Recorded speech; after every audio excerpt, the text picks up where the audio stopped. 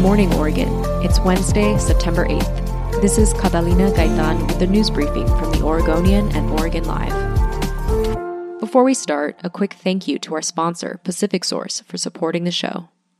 Nearly 80% of deaths caused by coronavirus in Oregon during the first 4 weeks of August were among unvaccinated or partially vaccinated people, according to new data released by the Oregon Health Authority.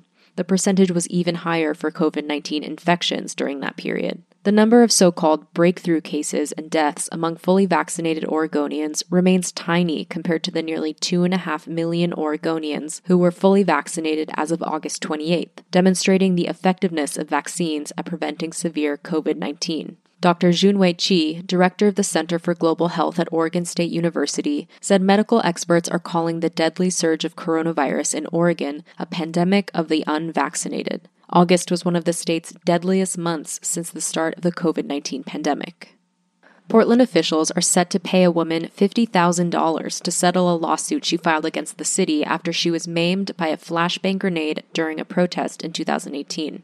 Portland Mayor Ted Wheeler and the city's auditor are set to authorize the payment during a city council meeting today. A Portland woman, Michelle Fawcett, sued the city in 2019 for $250,000 a year after she was struck by a flashbang grenade deployed by Portland police officers and sustained severe impact wounds and chemical burns on her arms and chest. Fawcett was one of at least 3 people seriously injured that day by Portland police, including one person who sustained a traumatic brain injury after he was hit in the back of the head by a flashbang grenade as he ran away. Fawcett was among a group of people protesting a rally held August 4, 2018 in downtown Portland by Patriot Prayer, a right-wing group whose events often draw white supremacists and white nationalists and others who promote racist or bigoted views. Fawcett's lawsuit is at least the second time this year the city of Portland has reached a $50,000 settlement with a person who was injured by Portland police while at a protest. The offices of Mayor Ted Wheeler and the city attorney declined to comment on the settlement Tuesday.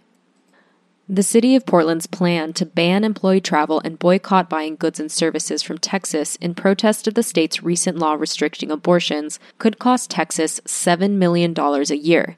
Heather Hafer, a spokesperson with the Office of Management and Finance, said the city of Portland has inked nearly $35 million in contracts with Texas-based businesses over the last 5 years. Portland employees have also made 19 separate trips to Texas on official business since 2019, a number that Hafer says would have been much higher if not for the COVID-19 pandemic. This disclosure comes on the heels of a stream of Twitter posts written by Texas Lieutenant Governor Dan Patrick, who called Portland a dumpster fire and said, quote, "A boycott will hurt them, not us," and, quote, "We value babies and police, they don't." Portland City Council is scheduled to vote on the measure today, and the ban would be in effect until Texas either withdraws the legislation or the law gets overturned in court, according to city officials.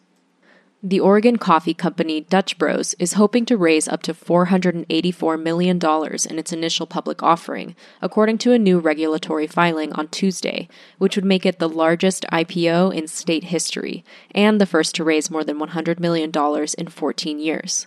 The company, which is based in Grants Pass, said on Tuesday that it plans to sell shares between $18 and $20 apiece. That would value the business at up to nearly $3.5 billion, making it Oregon's 7th most valuable public company. Oregon brothers Travis and Dane Boersma started the chain of drive-through coffee kiosks in 1992 with a single pushcart. As of June, the business had 471 locations across the West, stretching from Washington state to Texas. The company said it has aggressive plans to grow to as many as 4,000 coffee stands. Thanks for listening. You can support our local journalism by subscribing to Oregon Live. Go to OregonLive.com/pod support.